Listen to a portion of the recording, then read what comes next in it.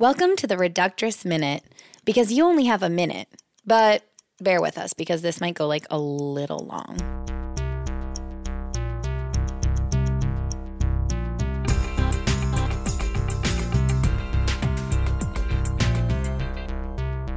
On this week's episode, you'll hear pieces read by Mara Wilson, Patti Harrison, and Jasmine Pierce. Plus, we prank call Katie Couric and shout out to all the Reductress fans who are literally dead right now.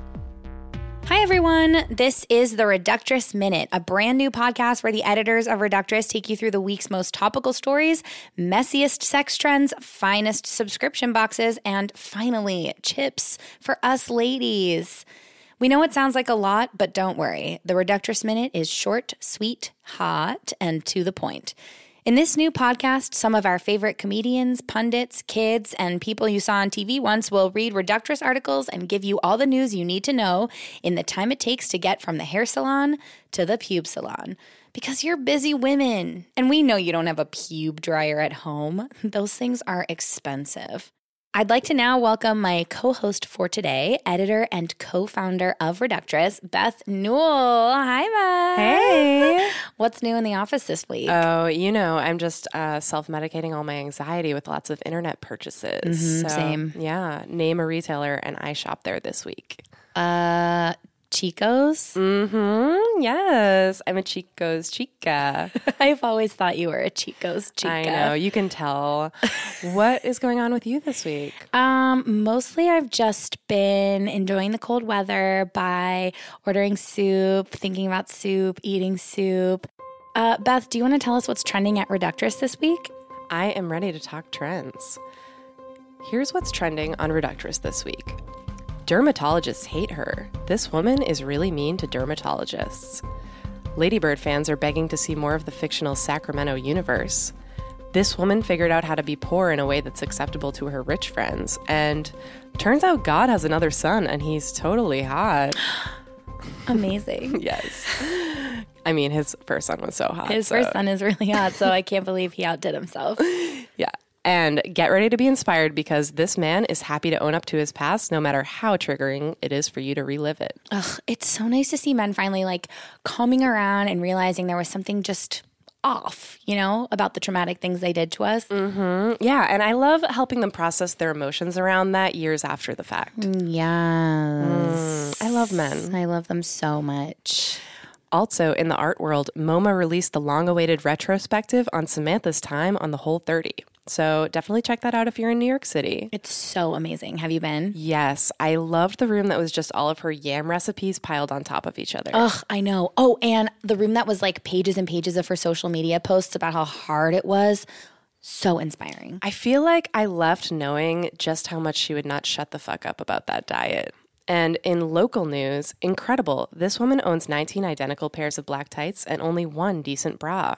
And wow, this bitch donated loose leaf tea to a food pantry. Can you believe this bitch? Bitch, no. And now it's time to read our first piece, read aloud by Jasmine Pierce. I'm sorry I was being so crazy while you were treating me like shit. Let me just start this by saying, I am so sorry I have been acting so crazy lately. I don't know what's gotten into me. At first I thought maybe it was because you have been treating me like shit all the time, but then I thought, no way, it's gotta be me. And I am so sorry for ever assuming otherwise. It's probably because I'm just a crazy girl with a crazy hormonal brain that processes information and reacts to it. Remember that time when I asked you not to make comments about my body being lumpy, and then you did, and I got super upset? That was so out of line of me to have a feeling, and I should have a thicker skin. I was out of line, and I really hope you're able to forgive me for that. And I should apologize for the time I really went off after I saw you hitting on that girl. The one you were exchanging numbers with when I walked into the bar? No, not that girl. The other girl. The one who looked like me but prettier. How insane was I to be upset by you blatantly disrespecting me in front of my face? Obviously, you weren't doing anything wrong on purpose. Silly me, what a loon. I'm genuinely surprised you haven't locked me up on a funny farm yet the way I fly off the handle. I have to reiterate that I am really sorry. And remember that time I had a feeling about the way the things you did affected me? That must have been so awful for you, and I will try not to put you through it again. Please resume ignoring my concerns because, as we both know, they are ridiculous. But by far, the craziest I get is when I want to be treated with respect. There must be a straitjacket somewhere with my name on it. Wee-oo, wee-oo. That's the sound of the ambulance that's on its way to take me to my special padded room. I am sorry you have to deal with me. So, I guess what I'm trying to do is simply apologize. I hope that next time you treat me like a soggy lump of street trash, you're able to forgive me when I react like that's a bad thing. There is no way you could have known I don't like to be treated that way. How could you know? Sorry, I can be so dramatic sometimes. Oh, and sorry for apologizing so many times. Thanks again to Jasmine Pierce for reading her piece. Jasmine is a writer for The Tonight Show starring Jimmy Fallon, and you can find her on Twitter at Jasmine Comedy.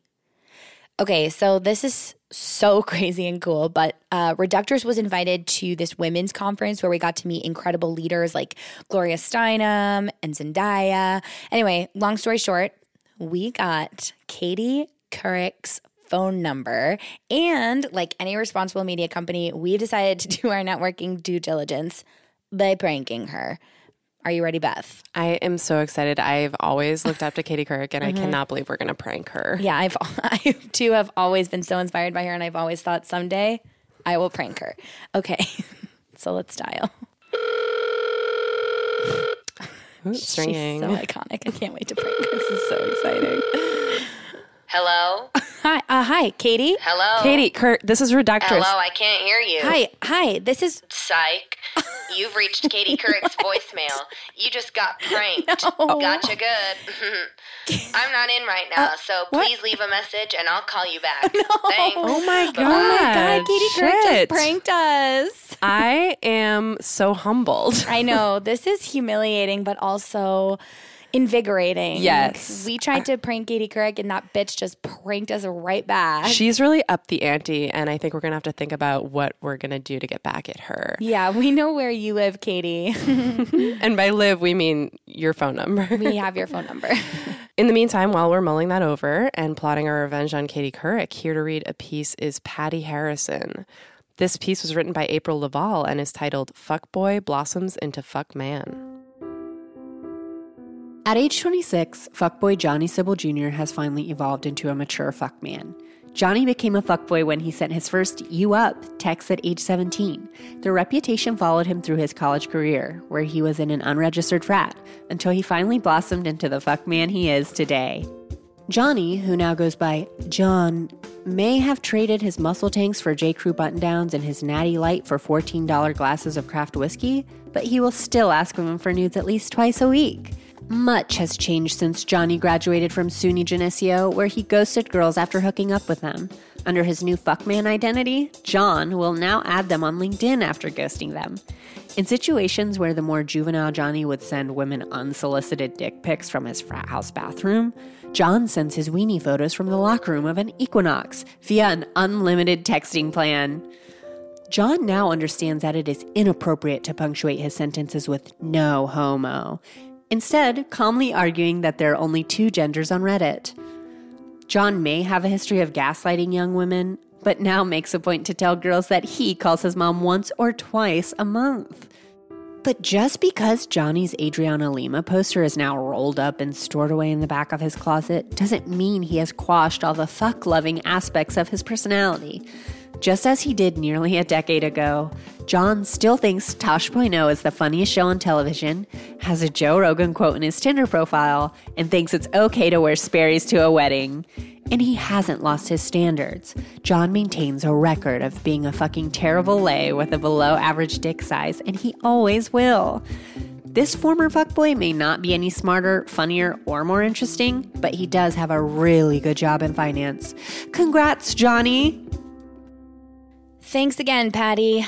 Patti is a comedian here in NYC, and you can find her on Twitter at party_Harderson. We'll be right back. We're so excited to finally be bringing this podcast to all of our listeners. And we reached out to some of our famous friends so they could give you their ringing endorsements of our work. Anyway, here's Janine Garofalo. Hi, this is Janine returning, is it Reductress's call, if that's your name? And this is about the podcast you asked me to do. I feel like does everybody have a podcast? It's like jury duty or something, and it feels like an obligation. And I don't mean to be rude, but I don't even know how you got my number. And I just listen. I know here. I'm going to be in the Scottish Highlands, and there's no cell service in the Scottish Highlands. So I'm moving to the Scottish Highlands, so I won't be available for any more podcasts. Okay, thanks. Bye. Wow. Thanks, Janine. Can't wait to have you on the pod. Okay, so we love making content for you guys, and we love when you comment on our posts or tweet at us. But something we've noticed is that a lot of you, after reading our articles, are, quote, literally dead. And we just feel so fucking bad that we killed you with our words. Like, so bad, like it keeps us up at night. So we'd like to shout out some of the dead gals in our feeds. Beth, you want to get us started? Sure. Rest in peace to @Nikki Harlow XO, who breathed her last breath on Twitter last November 7th to say she was, quote unquote, all caps, dead. We're very sorry. Our condolences to @Vanessa, who responded to our Instagram in September to say, shit, I'm dead. Our apologies, that was not our intention. And to @StoopKid with a 1 in place of the I, who hashtag died last August. We honestly feel terrible. Other fans who have literally died include Dan Dog, Baby Sarah XOX, and Brady Geo66. But a special shout out goes to Tawny Miara, who is, quote, dead. Wow. Just wow. Ugh. Amazing last words. Mm-hmm. In the arms of the angel.